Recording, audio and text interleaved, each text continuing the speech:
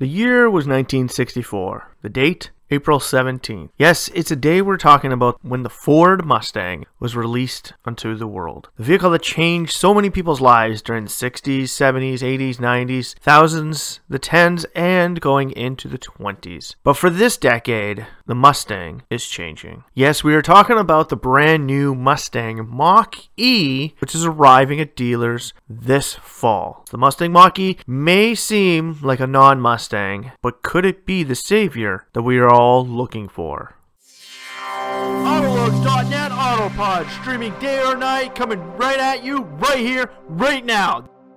Welcome back to Autolooks Autopod. I am your host, the doctor to the car industry, Mr. Everett J himself. And this week we're going to be taking a look at the Mustang Mach-E. Seriously, does Ford think we're going to accept this product as an actual Mustang? Well, some of us believe that it will be the savior for the Mustang brand. And because the Mustang name is so big and brings so much to Ford, it's going to be something that we're going to just have to accept. Just like how in the 70s we had to accept the Ford Mustang II as the replacement to the original big block V8 behemoths of the early 70s. The Mustang E might be a change, but it is change for a possible better. Now, to see how this better is going to come around, we actually have to take a look back in time and go back to the beginning of when the Ford Mustang was created. Now, a lot of you don't really know out there that the Ford Mustang is not its own product line. It is now, but when it was made, it was originally built quickly, as it had to be. And it was built off the second generation Ford Falcon platform. If you take a look below the original 1960 Ford Falcon two-door that we have, you'll see similarities within the two products. Footprint is very similar. Yes, the Ford Mustang was built off a pre-existing platform. It didn't have its own platform. It wasn't built into its own platform until years later. Yes, the original 64.5 or 65 as some of you call it, Ford Mustang was essentially just a Ford Falcon. Now that continued for decades upon decades. Taking a look back at the previous generation Ford Falcons that graced the shores of Australia until recently when Ford decided to pull the plug on their entire operations within the country of Down Under, the Falcon was still built in collaboration with the Ford Mustang. Yes,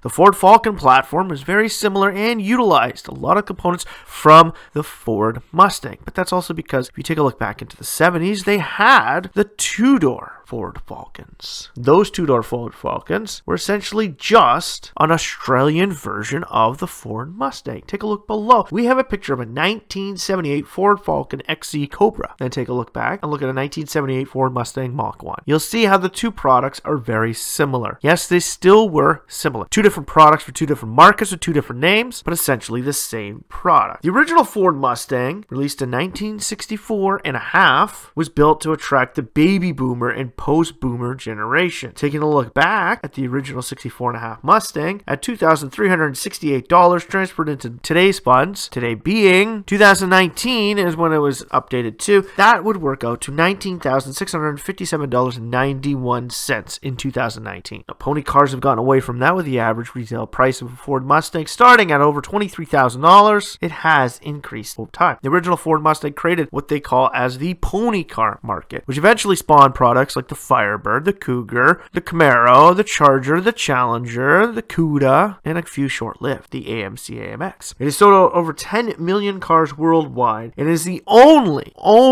original pony car that has been built straight through from the time of release. Yes, it is the only continued production, mass-marketed muscle car in the world. Chevrolet likes to say that they celebrated over 50 years of the Camaro, where essentially that is BS because the Camaro disappeared. Dodge does that with the Charger too. The Charger's been around for so long. Yeah, that's BS as well because the Charger disappeared by the 80s. Now, we did have the short-lived Shelby Chargers of the 80s, but that originally was not a Charger nameplate, whereas the sedans today are a disgrace to the name just like it. It is long gone. Now, the Mustang has a major cult following. And like we said, this is not the major change. 1974 a woman asked Ford and said, why do you build such big Mustangs? I love the original 1964.5 Mustang. How it was small. It made it so easily for me and my friends to just go to the beach, hop in, hop out. You get it with the standard V6, a little bit more gas efficient at the time. You gotta remember 1974, we're getting close to the gas crisis times. Well, Ford decided to change the Mustang and say, hey, yeah, we have gotten bigger. Look at the 1973 Mustang. Hell, that thing is almost the size of a full-size sedan of 1973. Where the Mustang, even the original ones in the 60s, were only the size of a mid-size product. We gotta make a change. So in 1974, 10 years after the original release of the Mustang, so only 10 years, a decade into its production, Ford went back and said, we need to revisit and go back to where we once came from. We need to go and revisit the small box Ford. And the Ford Mustang II was born. Yes, that horrible piece of crap that none of the Ford people like to admit is a Mustang was released. You do get into, 1977 King Cobras, where you start to get some cool products, but even then, it's essentially just a Pinto with a big block V8 in it. Now moving forward, 1979, 5 years later, the Fox platform changes and we get into the designs of the 80s. More angular, more squared. These Mustangs are becoming more boxy, like everything did in the 80s. And the Fox platform evolves, and we get the name back. It no longer is the Ford Mustang II, it is now the Ford Mustang again. And it spawns its own Mercury counterpart, the Mercury Capri, which didn't last very long, but still serves as a product. Now this Mustang carried from 1979 until its major change in 2005. Yes, we're talking about the late 90s Mustangs were still built off of those horrible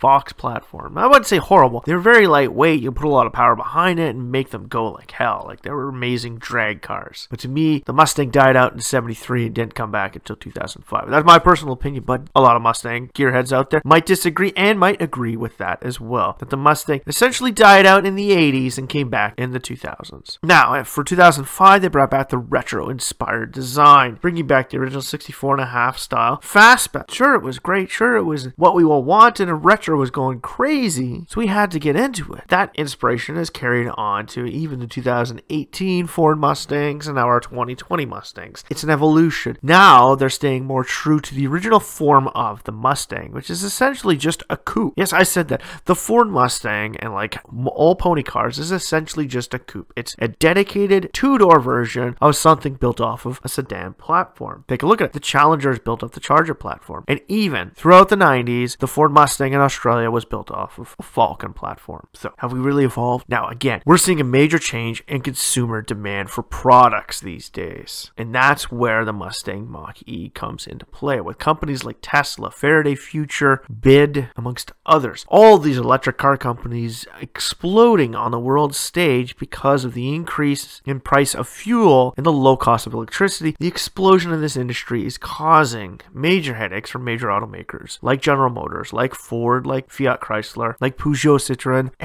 Everyone is looking at what does the future hold for us. Is it fuel cell? Is it electric? Are we just going to go hybrid for a little bit? Or is it a nano? Well, a lot of people believe the easiest band-aid fix until we can figure out exactly where we need to be in the future for our sustainable fuel source for our mobile transportation units. Everybody is jumping on the electric bandwagon. Well, electricity is plentiful. It's all over the place. We have the grid set up. All we need to do is set up charging stations. Hell, people can set up charging stations right within their home. It's a lot easier and more efficient to set up the electrical grid system than it is the fuel cell system, even though the fuel cell system essentially is better for the environment over an electric. But Ford, like everyone else, is jumping on the electric bandwagon, and they wanted to create a product called the Mach-E. And we've been hearing about it for a long time, and until recently, this past winter, we finally got to see the new Mach-E. But unfortunately, Ford decided to add the Mustang nameplate to it. Now, in doing so, they did that for one main purpose: evolution. They know that thanks to companies like Uber and Lyft, personalized transportation amongst young owners is decreasing. Yes, a lot of people, which you call millennials, are jumping out of the automotive ownership ring, and they're starting to jump into hailing services. You live in a major city, for instance in Canada, if you live in some place like Vancouver, Montreal, Calgary, Toronto, and then we move into the States, if you live in New York, Los Angeles, Chicago, Houston, why do you need to own a vehicle if you live in the core of the city? And a lot of cities are becoming more urbanized. Just look at China. The major shift between the end of the 20th century and the beginning of the 21st century, they created more urbanization. Look at Shanghai 25 years ago. It's farm fields. Now it is this growing metropolis. They're the largest cities in the world. Urbanization. Imagine if every single one of those people owned a vehicle. And in North America, we already know what happens when you give every single person in the world a vehicle. And eventually those people, say, when they start having families, move out and you get suburban areas. That means you need to spread out your infrastructure. You need to move everything out and out and out. Well, there are a lot of younger people now that are looking at it saying, we don't want to move out. We still want to live in our urban climates. We want to be able to take our elevator to the bottom floor and go and get groceries and go to work and do all of that. But when we want to go,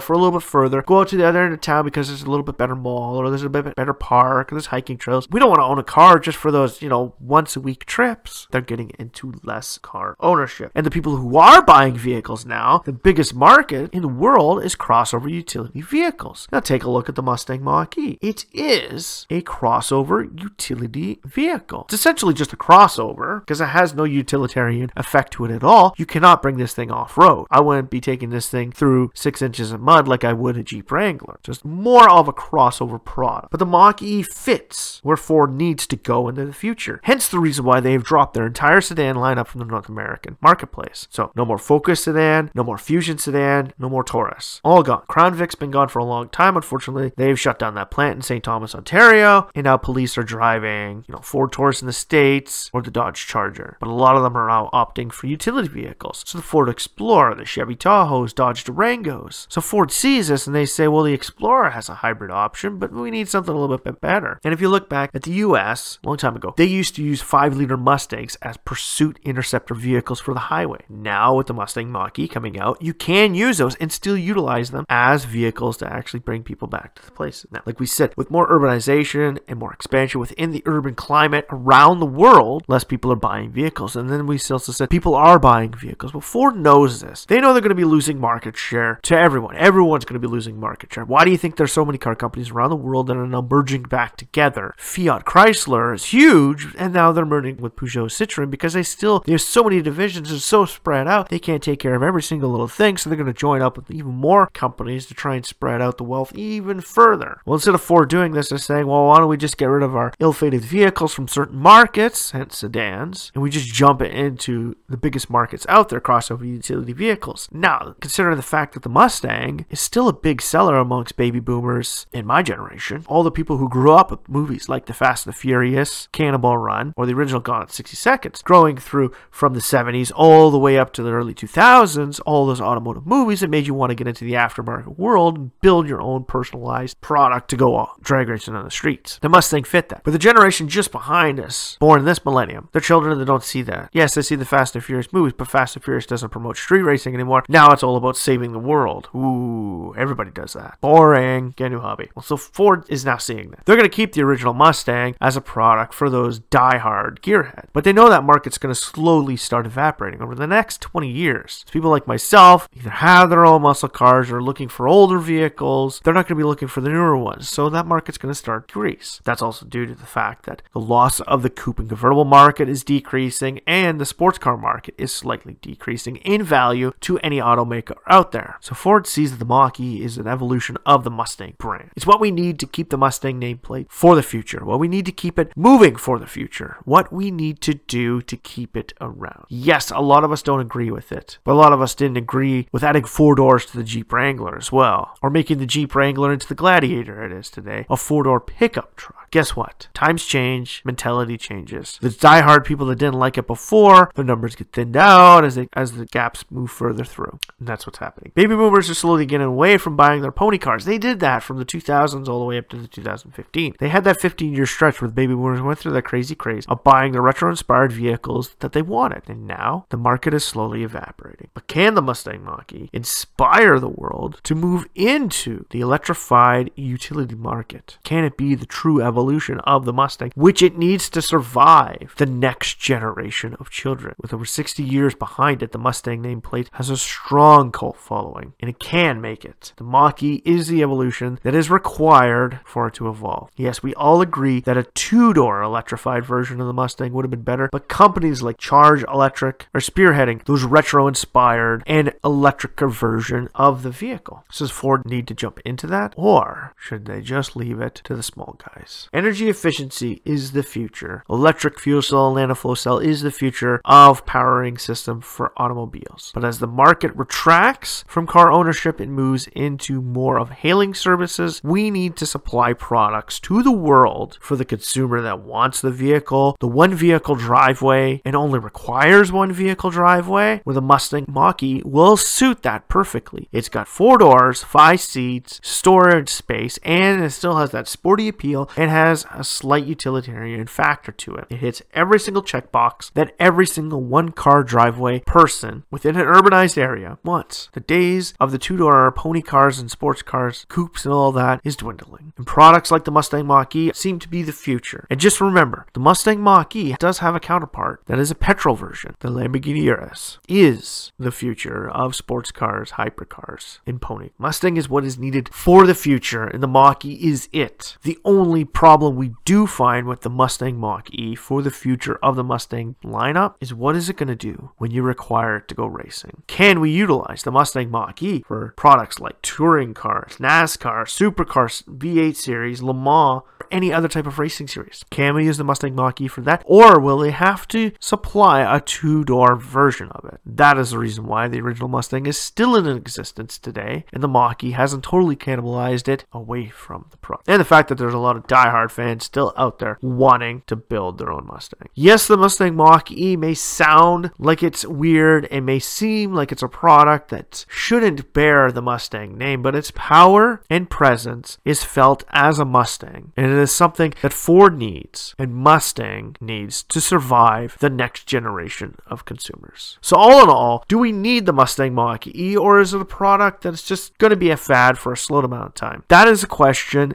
that only time will tell. And Ford has done a proper job by calling it the Mustang Mach-E, where it is subsidiary of the Mustang lineup, where it can be canceled and killed off at any time, like the original Mach-1, like the original Boss, like the Grande. It is a product that can be killed off. So if the generation and if the market does not accept this product, it can be short-lived and not interfere with the all-around image of the Mustang, whereas the Mustang 2 once did. And that is the reason why it was called the Mustang 2, is because Ford did not want to interfere with the Mustang nameplate and where it is and where it goes. The Mach-E is just the evolution of the full brand. I'm Everett J, the doctor to the automotive industry, bringing you all the insights about why car companies are doing what they're doing. And the Mach-E is one of those products that we all need to see that there is a future for it. And if it does fail, it won't bring down the entire nameplate. This is essentially what Volvo has done with Polestar and BMW has done with their i sub-brand. If it fails, they could just pull the plug and it just becomes a remnant of history, and it doesn't destroy the entire corporate image. So from all of us at Autolux.net, keep following our feeds, Twitter, Facebook, LinkedIn, and follow us on all of our podcast channels, inclusive of Spotify, Google Play, and iTunes. And from all of us at Autolux.net and Podbeam, strap yourself in for one fun, wild ride from the future of the Mustang.